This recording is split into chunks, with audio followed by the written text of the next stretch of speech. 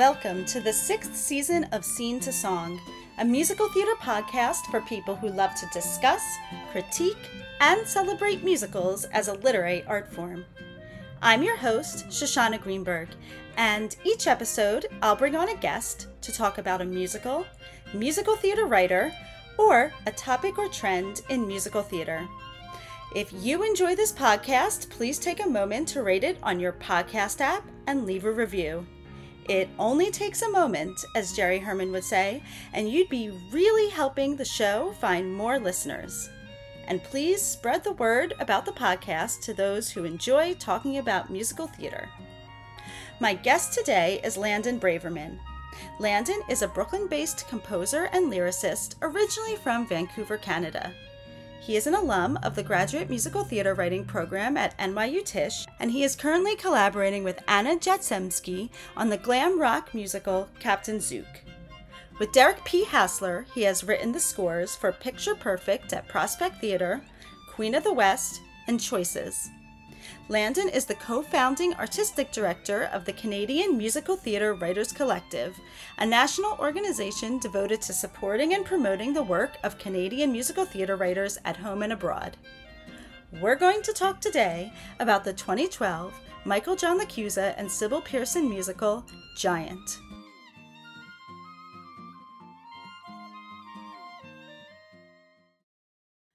Hey Landon, thank you so much for being on the podcast today. Again, second-time guest.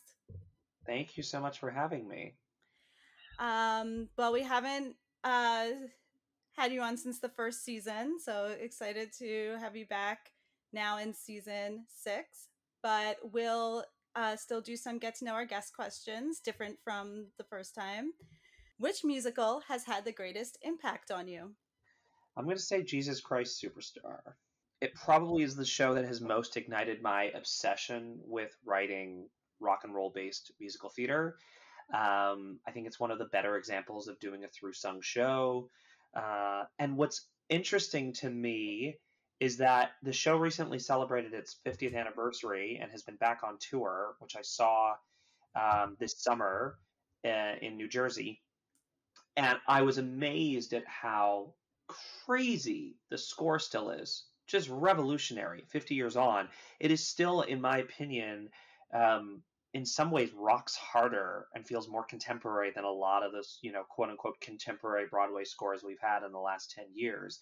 Um, so, as someone who's like fascinated by the integration of contemporary rock and roll styles with musical theater storytelling, I find this show really inspirational for me in terms of finding a way to balance all of those things. Who is your favorite musical theater writer? Jonathan Larson. I still remember receiving the Rent double CD package for Hanukkah, and I was pretty young at the time, and my parents, I begged them for it, and my parents were like, I don't think we're supposed to buy you this because, Shoshana, do you remember those parental advisory Oh, stickers? yes. Well, Rent was maybe the only cast album at the time. Had one of those.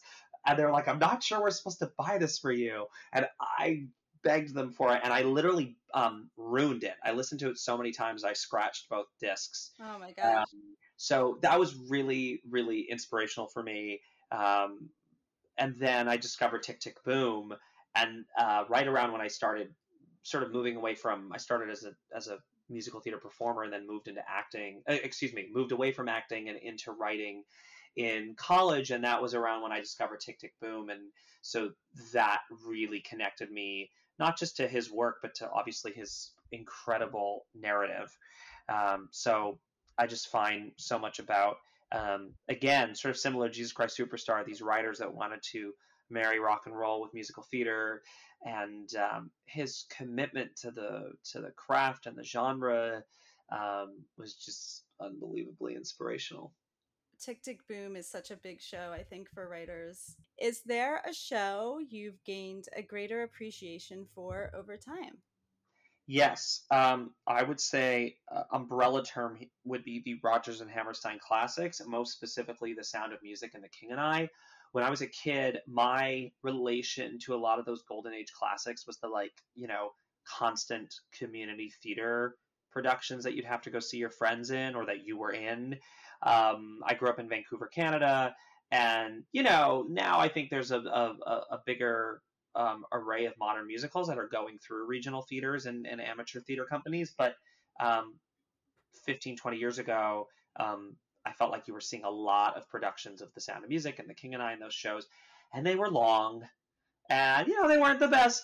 They weren't always the best, interpretations of it for various reasons. And so when I moved to New York to go to NYU and study writing, my thought of like old shows was they were long, they were boring, they had nothing to say about our time and our place and our politics and all that stuff. And then I went and saw that Kelly O'Hara revival of The King and and I was destroyed by it. I did not understand the layers of depth in that show. And then I rewatched The Sound of Music, which I hadn't watched in probably 10, 15 years, hadn't watched since I was a young kid. And again, also completely discovered new things in it. And I think what I've really realized about their shows that I love, the scores are great. We all know the scores are great. The melodies are great. The harmonic movement is very, approachable but sophisticated. But it's those librettos. Those librettos are amazing. What I thought were long, boring, textual driven pieces are actually these really multi-layered pieces of great craft that just, if you see them done well, they're just illuminating in many, many ways. Totally agree. What's your favorite musical that people aren't talking about enough? I'm going to say Groundhog Day, which had a very short run on Broadway despite pretty good critical acclaim. It just didn't seem to catch fire. You're listening to this and going, Landon, you're out of your mind. I've listened to the album and it's boring and the songs aren't catchy and they don't make any sense. I'm going to say you're right. I'm going to say, and I'm going to get in big trouble for doing this, find a theater that's doing it or find a bootleg and watch the production, because when you see the score working with the actual show and the storytelling, it's one well-crafted, clever, fun piece of theater. And I was really moved by the ending. So yeah, I did see that on Broadway, and I feel like I would love to see another production of that, just like a completely different production. Not that that production was bad. I would just love to see it, like, I don't know, I just feel like that story could be really well served by like a lot of people reimagining or like putting their own takes on it, because it's such an iconic film. yeah, and I know that, it's funny. I was speaking with someone, a friend of mine who's also a writer, yesterday. She was saying, "Oh, I hated it." I said, "Why?" Well, the character's totally unlikable. I just didn't want to go on the journey with him, and I liked that about it. I was totally on board following this very engaging but really reprehensible character. So, I mean, yeah, this is the great thing about art. It's super subjective. I totally understand why there are people that didn't like the show, but I also think there's a lot of people that, because it didn't run, just don't even know and haven't even invested in it. And I think there are some people that are going to really get a lot out of it. And I think it just proves again that Tim Minchin is a really special voice.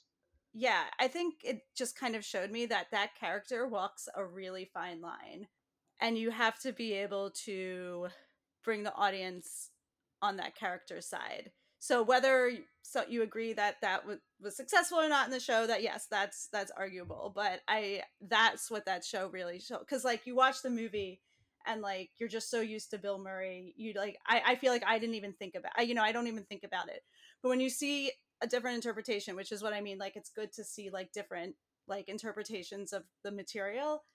I was like, oh yeah, like this character does walk a fine line, of like like being a completely alienating jerk of a character, Totally. or being like someone like totally charming and endearing that you want to follow.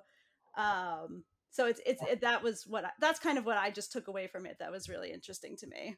And I think the score is also sort of part of that fine line. It's not, if you press play on that album, you're sort of going to be lost and you're going to be like, this is the same guy that wrote Matilda. Where are the like standalone great songs with these cool melodies and weird lyric plays? And the show's just not interested in that. It's interested in this sort of, I think, more sort of organic, cohesive exploration of life and mistakes and Mhm.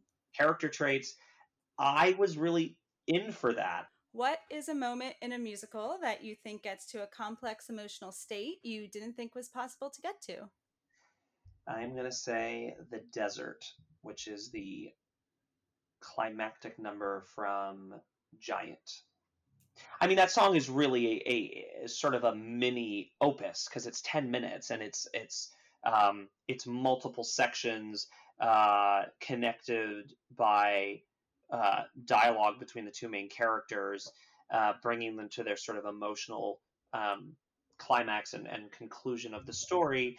Uh, and I just not since, funny enough, us talking about Rodgers and Hammerstein, and there's so many parallels between Giant and Rodgers and Hammerstein. Mhm. Not since a Rodgers and Hammerstein show, I felt, had I seen a number like that, where there was this seamless integration between dialogue and music. And every time the music restarts, it feels very driven by the emotion and the character, so much so that you almost don't even realize you stopped and then went back into the music. And it just feels like one piece. So that in itself felt complex. But then the emotional states that it is able to explore for these characters, I just didn't sort of know you could get there like that with Mhm. this opus of a song that's not, a lot of times you think your 11 o'clock number has to be like the big song, and they're like, no, we're not going to do that. We're going to do this, like, I don't know, this kind of just musical scene that's Mhm. that's going to unpack everything we've been talking about for the last 3 hours, and then we're gonna sort of flip it on its head a little bit. And that for me was like just kind of a masterclass in character driven writing and composition. Great. Well, let's find out how we get to that moment by talking about the whole show. So I always like to start with our own connections to the show, and I know you have a very specific connection and story. Yeah, so Giant was in development, I think, in the late 20 like I think it started, I think its first production was at the Signature around like 2009, and then Hmm. it wound up at the Public in late 2012. I was finishing my master's at NYU in the graduate musical theater writing program at the time, um, literally around the corner from the Public Theater where it was going up. Now, the show was written by uh, Michael John LaChiusa, music and lyrics, and libretto by Sybille Pearson. As you know, Michael John LaChiusa has been on the faculty of that program for a long time as one of the teachers for the lab. And Sybille Pearson was my thesis advisor. So I was very close with Sybille, and was hearing a lot of stories from her and Michael John, who I wouldn't see as much around the building, but to some extent about the work they were doing in this massive novel that they were adapting in a show that used to be that they dreamed originally would be Angels in America, but for musicals where you'd have to come for two separate nights, and how they needed to sort of turn it into a 3-hour show, and Sybille making jokes that it's running 2:59 and I'm cutting syllables so that we don't have to pay overtime for the orchestra. Oh And my gosh. I can't wait for you to see this show that hopefully comes in under 3 hours so that Michael Greif doesn't get mad at me. I was like, okay, can't wait to see this thing.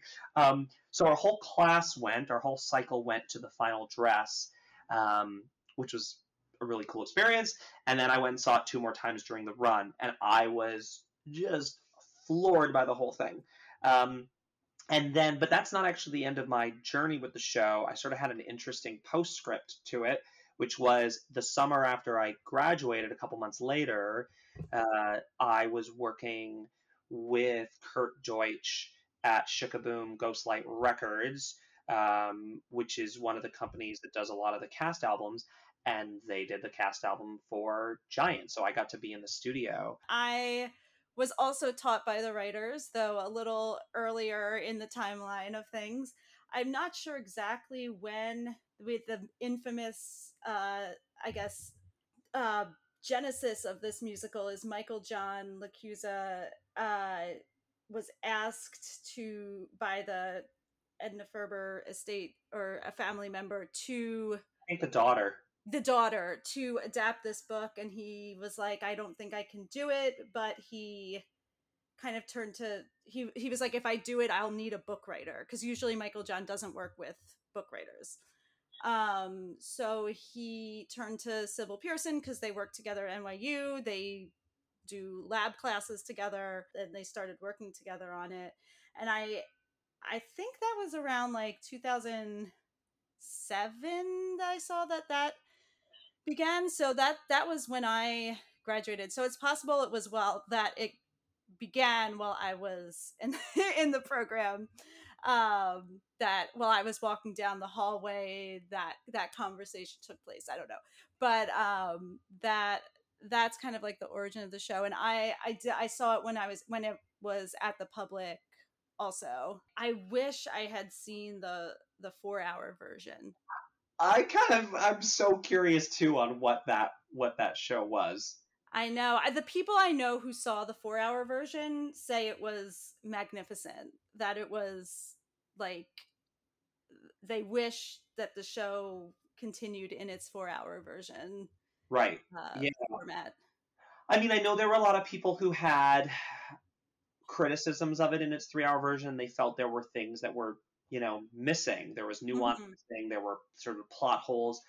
I do understand that, but I don't think there is big an issue as I think if there wasn't that history of what the show was before, and that hadn't been in the narrative going into it, that primed people to watch the show in a certain way. And if I had not even known that and just watched the show for what it was at the public, I would have said, this is great. I'm following everything. Sure, it'd be great if it was longer. I could live in this world for another hour, but like I don't think I would have criticized it or thought about certain things in that way. And I totally understand theater, like theaters not wanting to have a 4-hour piece in their in their season, and like just a 3-hour version being more programmable, I guess the word would be.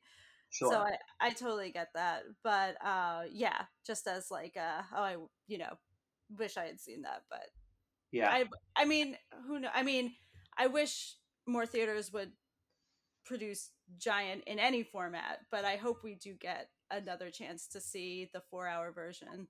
That's one of the interesting things for me about the show, is that it's still really niche. This is a very expensive show with a large cast, a large orchestra, and it's it's not got the most sexy title or sexy sort of concept to it. It's a little old fashioned in its own way. It's a little romantic. Is that going to sell in today's Broadway climate? Now, I'm sure you and I could have a whole other podcast conversation about why that's a problem, and Broadway needs to do a better job of making it a marketplace that's open to lots of different stories and styles and genres, et cetera, et cetera.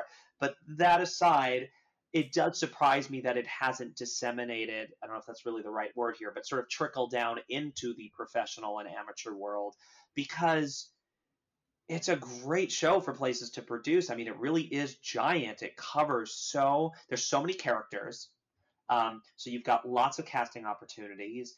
You have, and it covers themes that are relevant to so many different types of people, because it covers history, race, class, relationships between different generations, mothers and sons, fathers and sons. Like it's like everything is in there. So I think I think it's something that needs to be looked at more. I don't know. It just seems like another era, a previous era. This would have been just like the perfect fit for a Broadway show, like no question. Yes. But yeah, why don't we just briefly go through the story, broad strokes, for folks who may not be familiar. Yeah. So Giant is interesting because there's the novel, and then there's the fairly famous film, which is also, I think, about 3.5 hours, which I've watched multiple times, with Elizabeth Taylor, Rock Hudson, and famously one of his only on-screen roles, James Dean. The movie is not the movie takes some liberties, and the musical goes a little bit back to the book. Mm. And I highly, if people are, as we talk about this, if you're interested in the story, I highly recommend reading the book. I read the book after seeing the show at the public, and the Edna Ferber was a genius, really ahead of their time. So, but you're basically looking at a story that starts with um, a ranch owner, the Riata Ranch in Texas, in the early 1900s, and he marries a woman who comes from East Coast high society, arrives, and it's sort of about what her arrival does to this ranch. There's a little bit of a triangle with this sort of guy who works on the ranch named Jet Rink. It's the love triangle sort of complicated because it's not really a love triangle in the traditional sense, but it's there. And then things get more complicated as we move through the story when Jet Rink discovers oil, and the decision of whether to change this from being a sort of old school style ranch that breeds cattle to becoming an oil field. That happens. Then we move forward in time. Texas is becoming an oil and money driven state. We start to learn about the politics with the Mexican population that lives there, and the differing classes, socioeconomic issues, and really the embedded racism that the wife discovers in her husband that she didn't know. It's a lot about learning, seeing it through her eyes and discovering all these things about Texas and its politics and its environment that she didn't. She thought it would be this grand romantic place, and it's quite complicated.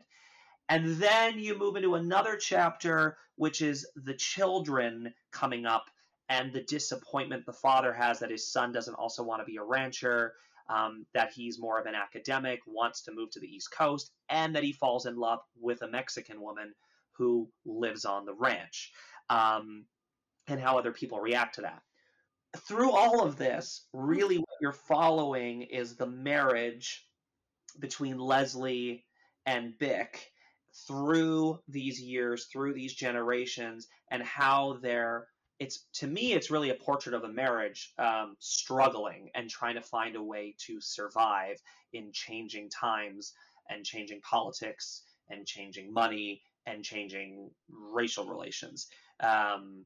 Which is, I think, why I love the show so much, because in some ways, all the big ticket items are there, but it's all hanging off of this very real relationship. And what's interesting to me about the show, which is maybe why also it's not as like commercially popular, is, and this doesn't surprise me because we're talking about Michael John LaChiusa, who's never been a quote unquote, easy writer. Like, he's not interested in writing the sort of tried and true formula. This, in a way, I think people were hoping would be his like big crossover show. And because it was the sort of most unabashedly American romantic, probably his most sort of tuneful score. That's not to say it's slavish to tune, like, it's still unbelievably complex and fascinating. But what I find so interesting about the show is that the development of their marriage, if we were to go through the album and go through the story, there would be parts where you look at their big songs and you're like, on paper, you think this is regressive. They're kind of just restarting their relationship again because there was a conflict and she got mad at him for saying something racist, or she's overwhelmed by the country, this new environment that she's in. And then they'll have a song like Heartbreak Country, and it's like, no, we love each other and let's work through this. Or the song where the uncle comes in, Bolly, who I'm obsessed with that character, and giving them perspective of how to re-up their relationship. There's these constant markers along the show where they're sort of in a way renewing their vows to each other. And I think some people probably watch that and go, I don't understand. Like, are we like, they're together, let's move on. But that's what I love about the show. And in fact, that final song, The Desert, is the same thing. It's them coming together and saying, our marriage is not working. And the final line of it is, I don't want to cling on to false hopes. I just want to keep talking. And I think some people probably heard that and go like, wait, what? So they don't get a happy ending? And I was like, no, I just want to keep talking. How many times have I said that to my husband? That is like real life. Like, that's what relationships are built on, is keeping communication open. And I love that the show was not trying to tie anything up with a neat bow. was not interested in that because, frankly, life is messy, marriages are messy, race relations are messy. So it's one of the things that it's one of the things that I really feel connected to with the show. Is every time I listen to it, it just illuminates something new about relationships and how they actually work in real life and how you could musicalize that. I will add that for those who know Showboat, the musical Showboat, Edna Ferber, the novelist, also wrote the novel Showboat. So I feel like that you can very much see like similarities of like a sweeping story covering generations, the parents and the children, taking like in one setting, or I mean, Showboat changes setting, I guess, but based around a place, you know. Yeah, yeah, absolutely. Speaking earlier of the thing about like the discovery of oil and how that impacts the family is really the crux of the end of Act One going into Mm. Act Two. And what I find interesting is people don't, when I've talked about the show, people don't highlight its environmental message. But if you really look at the lyrics, um, Benedict, the husband, the rancher, talks a lot about the pride of his land and the pride of his breeds, and taking care. The whole thing with his sister, um, uh, Luz, who dies early in the show, but has these flashbacks with her. That's all about taking care of the land, loving the land, making the next generation care about the land and take care of it. And I think like that's something else that's hiding in the show that I think is really so cool, is this beautiful message about land conservation. Oddly, it's like a big part of it. Yeah. I want to just start with I just love that. I guess it's like the main. Would this be called the main theme? The dun dun dun dun dun dun Yeah, dun. Heartbreak Country. That, but it starts. It's in the opening. Aurelia Dolores, like it starts there as Yeah. like kind of a, is that like a folk song that he's singing? Yeah, it opens with the Spanish folk song, which I thought was a really beautiful, bold move because Mm-hmm. one of the underlying tensions of the show is whose land is this anyway? You know, uh, Mm-hmm. so to start the show with the non-white people, even though they become sort of the main characters, was really a smart, bold move.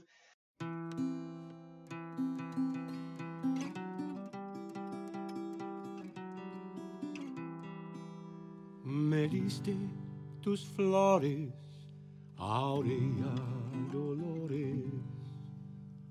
Me cantaste las canciones de una paloma en luto. Fuiste la tierra, Aurelia Dolores. La tierra de la angustia absoluta. Entonces un día te perdí, un nuevo hombre te robó lejos de mí. Le das tus flores a Aurelia Dolores, le cantas las canciones de una paloma en luto. No sabe que nadie te puede poseer. But yeah, I think that theme is great. I remember when I saw the piece, like my brain was like, anytime that theme came in, I was like, oh, there it is again, and like I like wanted to keep hearing it, and it does keep coming back like throughout the show, and I felt like it like epitomized the show in a way, that epicness, that it really, even when it's played in like the folk song, like it still feels like we're gonna tell you this big tale. Yes, absolutely. And I think part of that, if we're talking about the score, sort of deep diving, you can't talk about this show without talking about Bruce Coughlin's Mm-hmm. contribution as the orchestrator. I don't remember how many pieces there were, but we're talking 15 to 20 piece orchestra, which nowadays, especially for an off-Broadway show, was a luxury. And not just like a 15 to 20 piece orchestra, we're talking like old school with like I think there might have been a harp and a major string section. Mm-hmm. Very romantic, very classic. It was just, I don't know, the word that always comes to mind when I listen to it, I'm just like, delicious. Yeah. Well, it's Like, interesting. Yeah. As I listen to it, like all those things, like I'm so like, oh yeah, the strings and everything, but actually the drums, I'm so fascinated by when the drums come in each, are you like talking like, throughout the score. are you talking like the timpanis or more the kit? Any drums, but there's certain and I'm not as well versed in drums to like differentiate exactly, but any time for the percussion, a Yeah, percussion element comes to a song, I'm like, whoa, like what is that doing there? well, because I guess that's one of the things too about an old school show is if you're driven by your strings and your woodwinds and a bass, um, when you get your percussion, it makes an impact. Yeah. And I think about that actually if we're sort of deep diving into the score, like if you look at the opening two songs, big songs, Did Spring Come to Texas, and then which is his song, Waiting for Her to Arrive, and then she arrives and you get to know her in her song, Your Texas, that has those like very, again, like unashamedly romantic swells where the strings just out of nowhere the melody rises and the strings just move with it, and then the timpanis come in and Mhm. you move to a cymbal crash, and Right. it's really refreshing to hear that because we don't get to hear that a lot in scores of the last 15-20 years.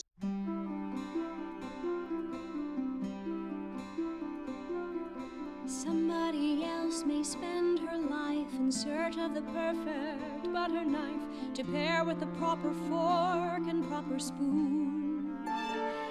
Don't laugh, but I'd rather read Rousseau and Emerson, Carlyle, and Thoreau. Right here in my father's chair I've read the sort of ideas that cloud my head with daydreams, big and small. I have daydreams, don't we all? When I read Thoreau, I smiled. He said all good things are free and wild.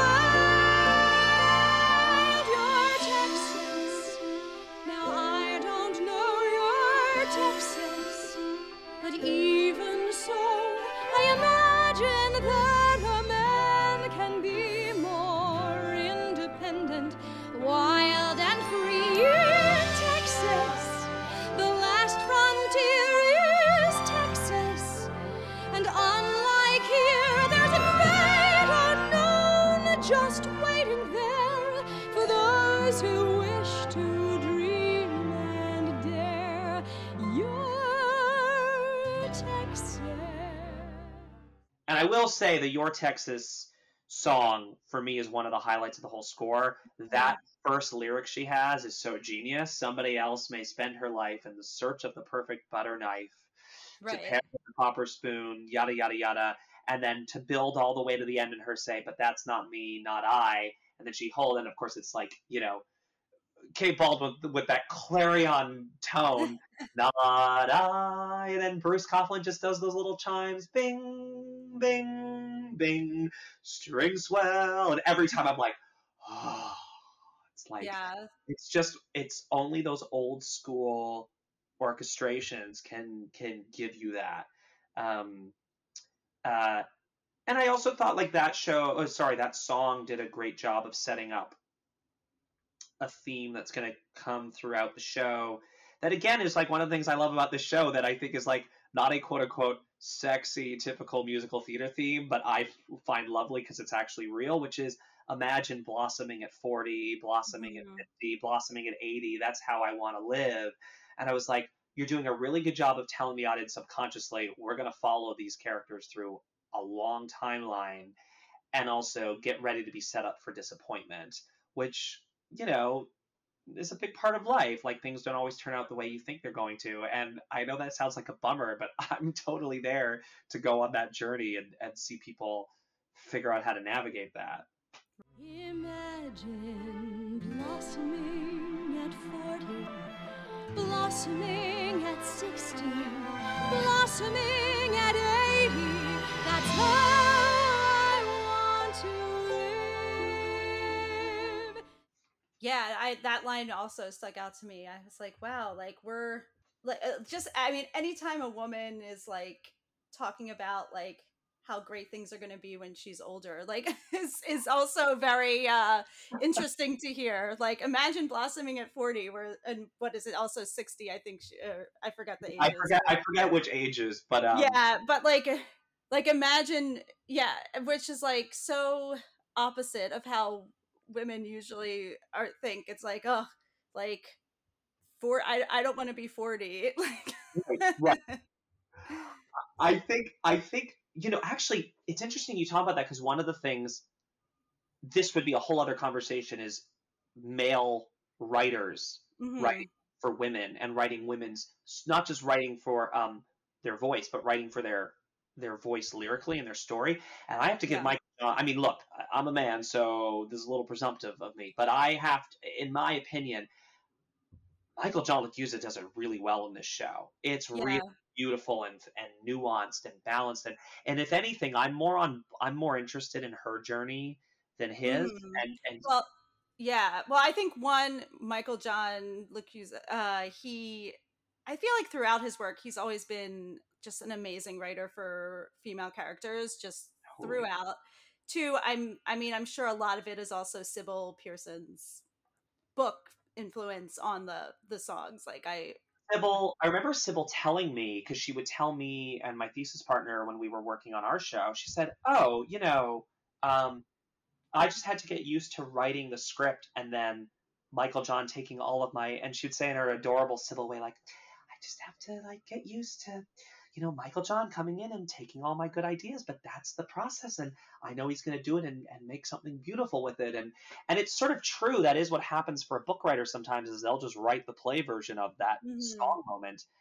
um, I know sometimes the composer will ask for that. The composer lyricist will ask for it. Can you write this out so that I can then take it and do what I need to do with it? So, if I may take us Mhm. back to the album, Yeah, I'm looking here at the track titles. I mean, I think if you're going to talk about the album, you can't skip "He Wanted a Girl," I which know. one song that seems to have sort of lived on. I've noticed. I've seen girls audition with it. I've heard it's been sort of on the sort of college circuit, I've which, seen people perform it for things, yeah, I mean, first of all, it's Katie Thompson. Do we need to on say the anything? album. Yeah. Yeah. Do we need to say anything more? It's just, Yeah. and um, my note on this song, it's an amazing song. Like, we know that, but I think for me, what stands out upon listening to it is it's really a masterclass in writing lyrics with specificity. Mhm. The images that she talks about, the stories she tells about her relationship with him and why that's breaking her heart, they land because they're so specific. There's no broad strokes in that lyric.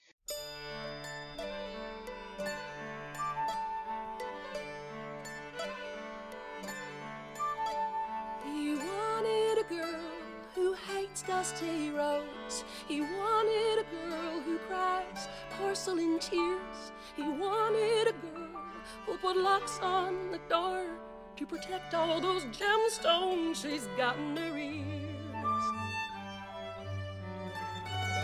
But I'm a girl who likes dusty roads, 'cause I'm a girl who enjoys the outside, yeah. I was that girl who could keep up with him and would follow him anywhere he chose to ride. And we would ride. And one of the other things that this song made me realize was there's always been this like interesting dialogue between country music and musical theater. There's Mhm. been people talking this year about Shucked, oh, we finally have like a big country musical on Broadway. And I'm like, well, actually, there's been country on Broadway since Oklahoma to an extent. Right. Some people would argue it's not very country, but the influences are there. And I'm actually a huge fan of country music, and I would love to see more of that dialogue happen. I'm going to say something maybe controversial here. I actually think Shucked could have pushed that needle harder and further. Mhm. I actually found it when I saw it, it was quite musical theater in a lot of moments. I was like, no, Yeah. no, be more country, be more country. And so one of the things I love about "He Wanted a Girl" is lyrically, it's a musical theater song, but musically to me, it's really country. Like it's a hardcore folk country song. You could totally see a girl sitting in the Bluebird Cafe in Nashville singing that song with just a guitar, picking through it, and you'd be like, that would live there.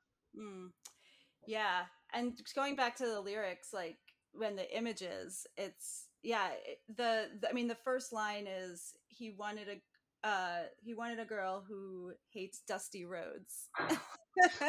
An image. And then later I am a girl who likes dusty roads. Like, so it's like, you have like the idea of like, women who are pristine and women who like don't care if they get dirty. But to say it in like one who hates dusty roads and one who likes dusty roads. I just think that's so cool. It's amazing. Yeah. What else in the score stands out for me? Well, I said before, I love the character of Bali, the sort of, you got to have your like sort of wisecracking fountain of knowledge uncle, who's there for your dramatic revelation. And I really like the way he's used in this show, and John Dawson is such a killer performer. But what is so interesting is on the surface, you think this character is that kind of elder statesman, the fountain of elder wisdom that's going to sort of move these characters into some sort of revelation so that they can move forward and, quote, as the song is called, look ahead. And sure, it is that. But what's interesting to me, and obviously, Michael, John, and Sybille are smart. They're like, well, he can't just be that. He can't just be a device. He has to be someone interesting. So I love the idea that later on you get to know his background, that he was a musician, and then he was pulled back to Texas to, once again, this is what the show is about, like the family business, the generations do the same thing over and over again, and they use him as this incredible character that you're like, is so unexpected. Oh, here's this guy with this accent who decides to live out in the like countryside of the ranch, not even in a house, lives in a tent, and also though actually like hung out with Claude Debussy in Paris, and had this deep artistic soul that was ripped away from him, and then uses that to illuminate to the father, to the Brian Darcy James character, you don't understand your son, and you need to understand that like kids have to make their own. Like, I was just the whole way that they used him, but not just as a device, but as someone who you got to know 360 was just like masterclass to me in like how to use a B character. Yeah. So that stands out for me. Let's see, what else? Well, I really found the My Texas moment, which comes near the end of the act, really interesting, because you get one of those like rousing Texas country folk, very like Americana moments, but then you have this thing where the son, now we're at the point where the son is born and older, and comes out and says, we actually stole the land from these people that you're singing about. This story about like the Texans standing up strong is not true. Right. And then father lashing out at him. And then the wife, the mother, Leslie, the Kate Baldwin character, stands out and she flips the whole thing. She flips the whole lyric. I hate this place. And when I'm stuck here in your Texas where you're racist and all you, and then the lyric is like, whoa, it's like literally talking points on Fox News and CNN right now. Talk about your values and your land and your this. And I was like, holy crap, this has not changed one bit. So I feel like that 4-minute song accomplishes so much about what the show is about. I find it to be a really thrilling moment to listen to. It's very powerful. Yeah. You don't say it's history when it's full of lies. If you can't apologize, I strongly suggest you go. Now. Weren't we singing our song? This is my Texas, my dearest Texas, and I promise to love her till I die. I'll remember those days of glory. I'll live to tell the story of my Texas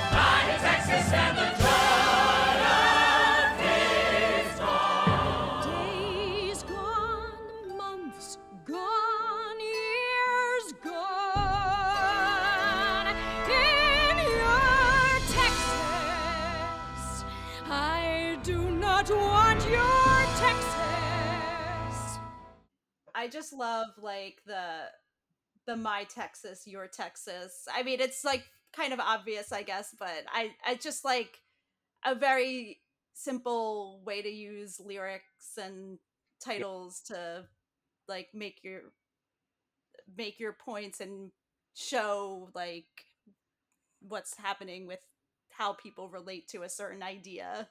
sure. No, My totally. Texas, your Texas, this Texas. I will talk about the song Jump, which was like, because I have a little story about this. So Jump is the introduction of a character named Angel, who is of Mexican ancestry, lives on the ranch, um, and uh, has sort of a mini arc here where you hear him sing this fun, he has this fun sort of, I don't know what the genre would be, like, not bebop, but it's sort of swing jazzy. Mhm. It's really the first sort of like a big up tempo production-y number in the show in a way. Right. Um, and so you get to know this character. He has these dreams of stepping out of his background, of his socioeconomic, sort of plight, and joining the war, because now we're in a World War II, and joining the war effort. Um, and what's interesting is here's a character that has like a real like me song, get the audience on board. And then very quickly afterwards, he's killed in the war. Mm. And I remember people saying, talking about this show, I didn't like it. I loved that character. They gave him this big production number and then they killed him. What was that about? And it was Sybille or Michael John, I think, said, either in talking about it or they said to me, they're like, well, yeah, that was the point. That's real life. Sometimes Mm-hmm. we get to know someone and something happens in the world and they're taken away from us way too soon. I'm sorry that we gave you a song where you got to love this character, but that was kind of our point. Right, and like dramatically, why would you kill someone that nobody cares about? Like you'd be like, "Well, I didn't know him, so I don't feel anything." Well, I actually really liked it. I Yeah, yes, it's a beat, it's an arc, it's like a mini arc in the show because yeah. it ends almost as quickly as it began. But I also felt that underneath that, I don't know if Michael John and Sybille meant this, but for me, that was also a commentary on whose lives are worth more, Mm. whose stories count more. I think they're subconsciously telling you, like, the white people have more power. They're less likely to get drafted. Or they can buy their way out. They're less likely then to die. They're more likely to be remembered and to have opportunities and everything that goes with that. So I felt like that mini arc was actually doing a lot in Yeah. talking about the race, class, socioeconomic issues that are embedded in the story. I feel like we can't do a deep dive without talking about the hotel room scene. Mm. So in the show, and if you've seen the movie, this is a pretty big part of the movie, which is Jet Rink later on is now an older man, a very wealthy oil baron, and has started to open hotels, which is all a commentary too on like what was happening in Texas with oil money, Yeah. and, uh, yeah. So anyway, you have this scene with the women. You have Vashti, that's the character played by Katie Thompson. You have one or two of the other wives, and then you obviously have the Kate Baldwin character, the main wife, sitting in a hotel room. They had this incredible scene that Sybille Pearson wrote. This like the girl talk, but like old wives, like women in their like midlife crisis, talking about their men, and I'd never seen anything like that, in a musical, and it was so raw and real and funny. And again, it was this like deep respect that Sybille had for these characters, and then it leads into these little dual songs that on the album are titled "The Midnight Blues," which is just an incredible little piece of music. First, it starts with Katie Thompson singing about the midnight blues and the sort of unsatisfaction she has in bed with her husband. And then it immediately segues sort of cadences right into Kate Baldwin's song. And it is another example of this show's refusal to give us a very simple dialogue about love and relationships. It's Mm. really complicated. And I feel like you could get to the end of that song and some people be like, so what was the point of that? And I'm like, that's kind of the point, is that these Mm. characters have kind of realized they have to just survive. And I love that because that's real life in a lot of cases. So I feel like that's in it. And it's also just the melodies there and the lyrics are incredible and the vocal performances are just mwah. So, you know, and then this all leads to that final 10-minute epic scene song, The Desert, Right, which we're back at the desert.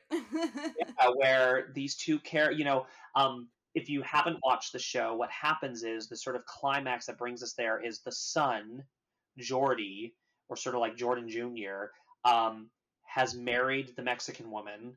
That's created a lot of tension.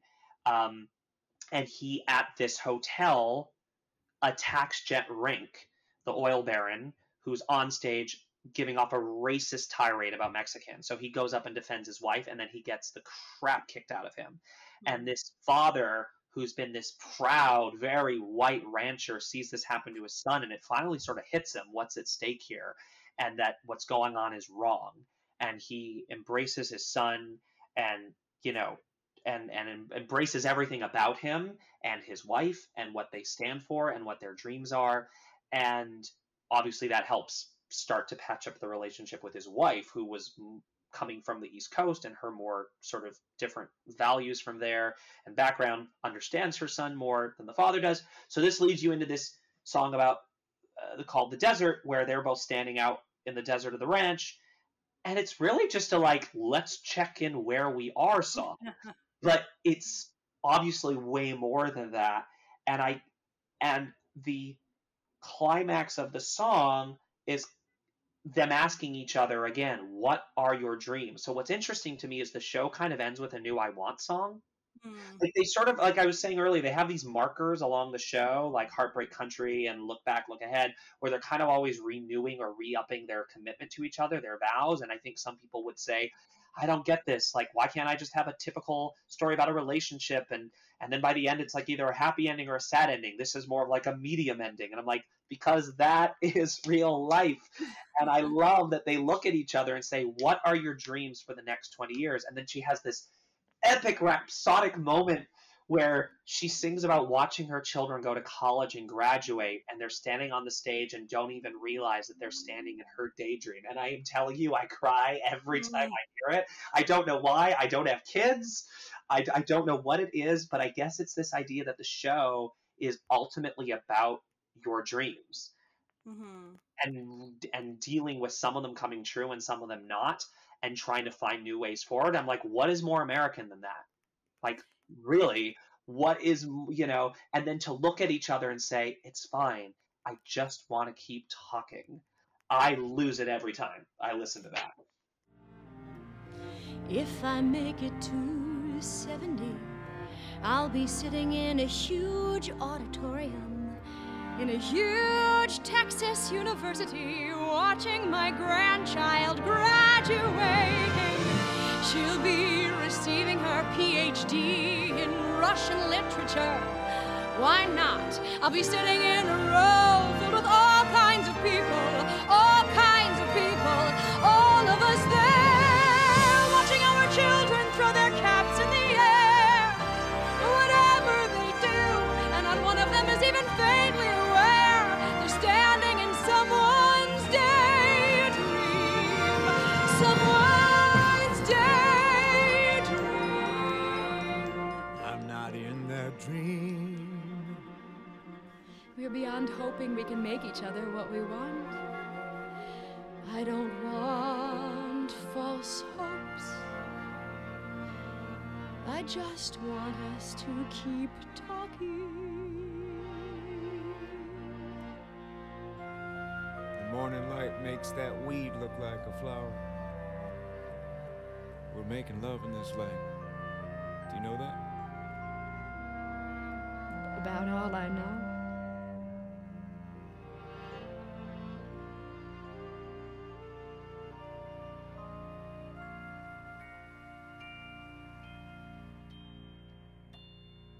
Yeah, and it's like your dreams are going to probably change every 20 years or so too. So it's always good to check in with your dreams and reevaluate. I mean, that's kind of like that line we mentioned earlier, like imagine blossoming every 20 years. Imagine like having a new a new dream every 20 years, a new. Yeah.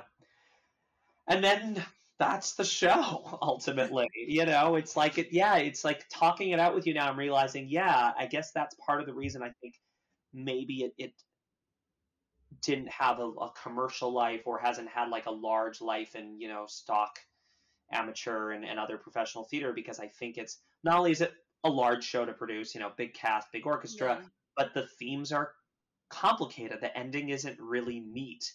And I think, there's people who are like, that's not what people want when they go to the theater. And again, that's a whole other conversation. But for me, I love that the show is not leaning into those things. It's still a show with characters that you embrace and understand, and it talks about big themes, and it has great melodies and beautiful songs, but ultimately underneath it all, it's just an exploration of like kind of the grind of life. Yeah, over a long period of time.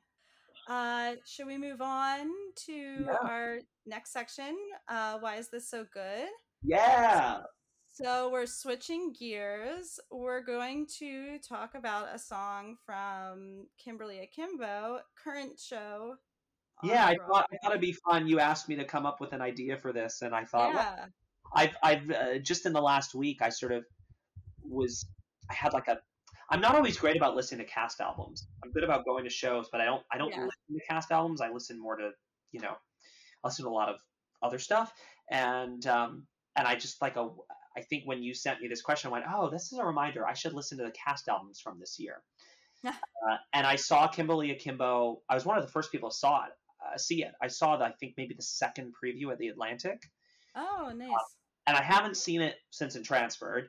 So I haven't listened to the score as a whole since that night at the Atlantic. So I was listening to the album, and there was a song that stood out to me. And I thought it might be fun for your Why Is This So Good? Yeah, well, let's get into Hello Darling from Kimberly Akimbo. Well, you just kind of answered why you picked this song for Why Is This So Good. So why do you think this is so good?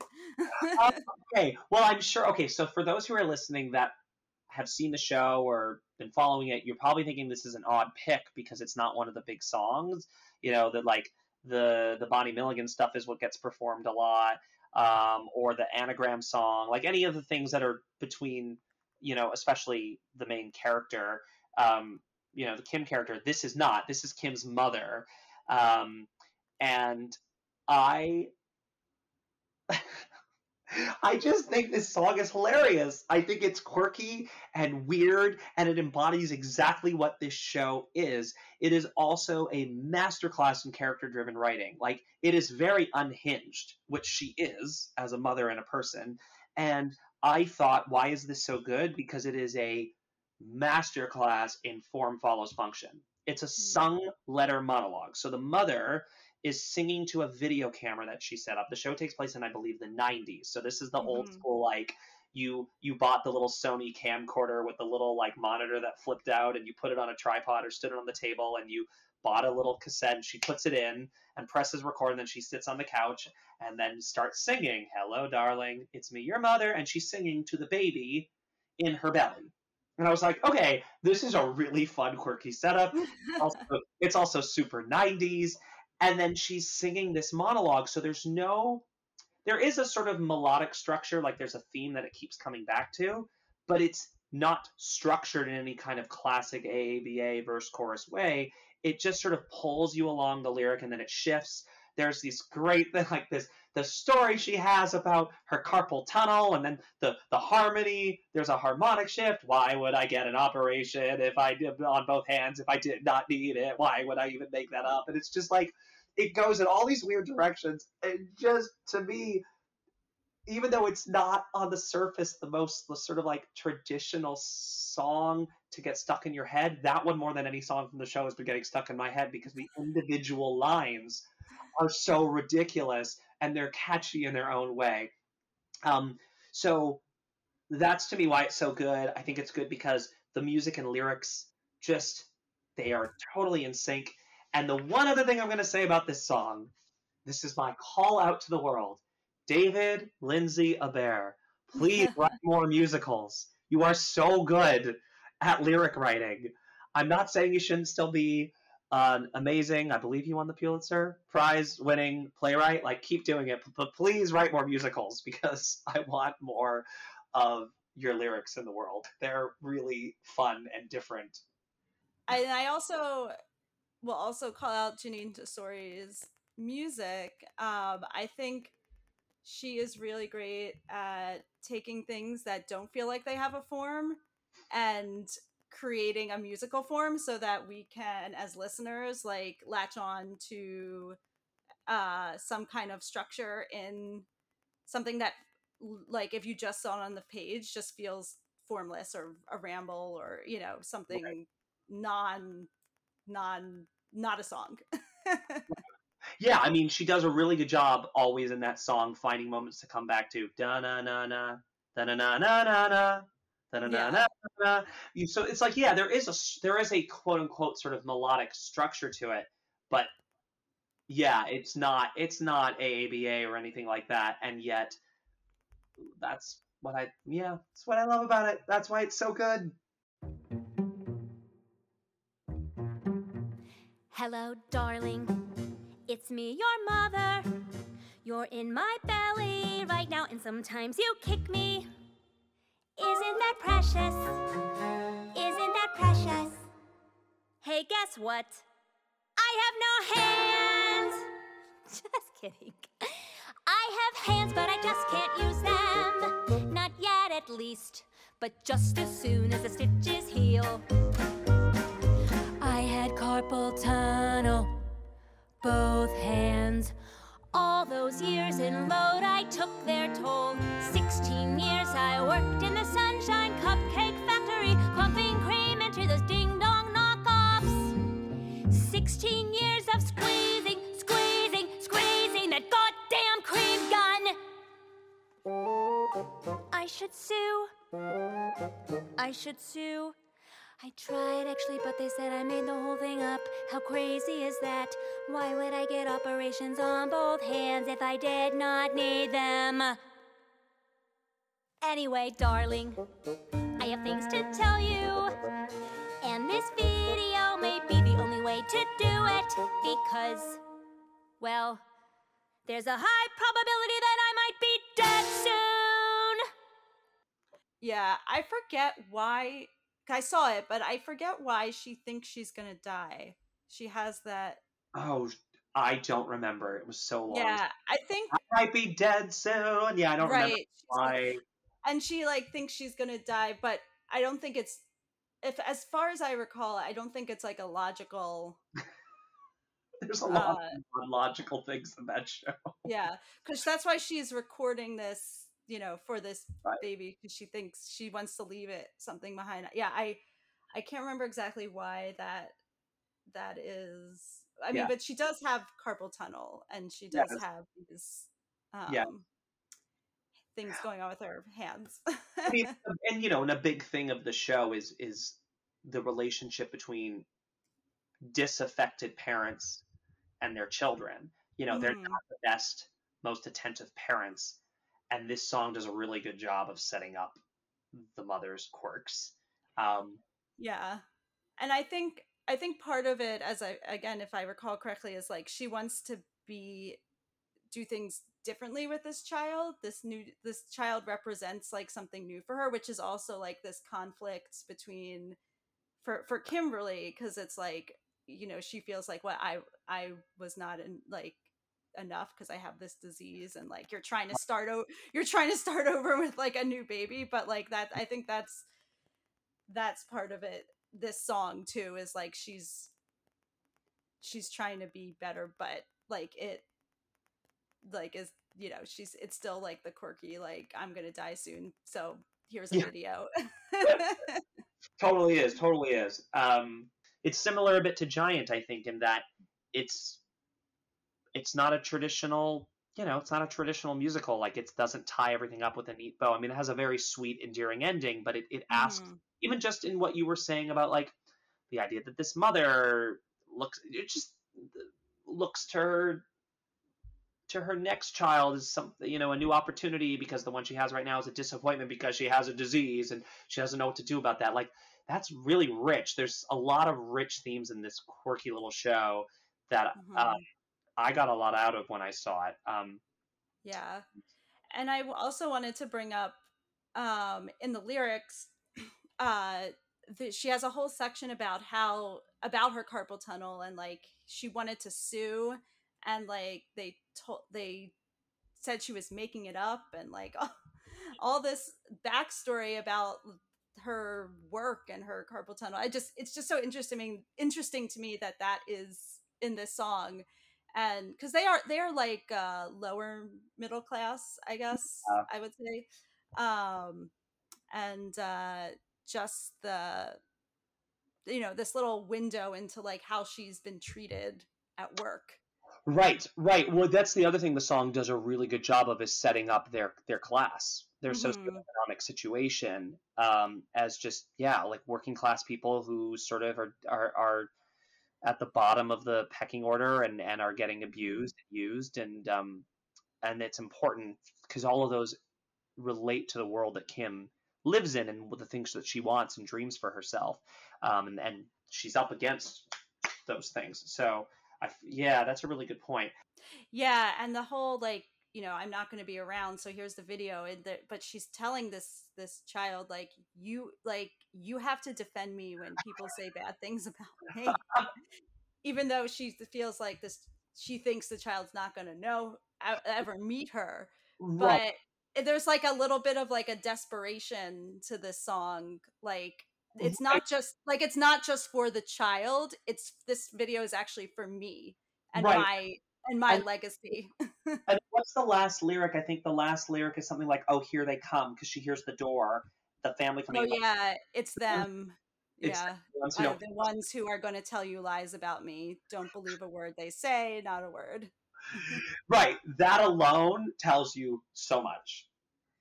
Mm-hmm. That does a lot of work. That's really funny writing. Darling, you have to defend me.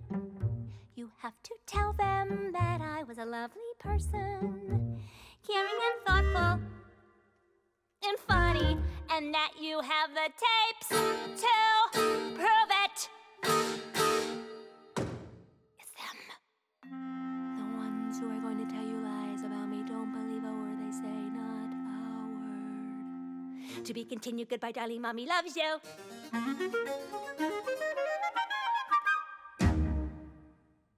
Well, let's move on to our final section, something wonderful. Just something in the musical theater world that we're excited about, looking forward to, want to give a shout out to. Yeah, I cannot. Two things. First, shameless plug of self-promotion. I'm working on a musical right now called Captain Zook, which is about a fictional David Bowie-esque queer glam rock band in 1970s Soho, London. And we are going to be doing a concert for that in late fall, early winter, date coming soon. So that's exciting, putting that together. And I'm really, really excited to go see Here Lies Love on Broadway, because I saw it at the Public 2, maybe 3 times all those years ago. And for me, it's like a very seminal theater going memory. So I'm really obviously curious, but mostly excited to see it transferred into this Broadway theater and how they ripped it apart to fit it in. Yeah, I do need to see that, because I did not see it at the Public when it was there, so I need to see that. And I just got a ticket for the new Sondheim musical. I need to do that. They're very expensive. I know. I mean, it's the price of it's the price of like a typical Broadway show, which is, it's not a Broadway show, but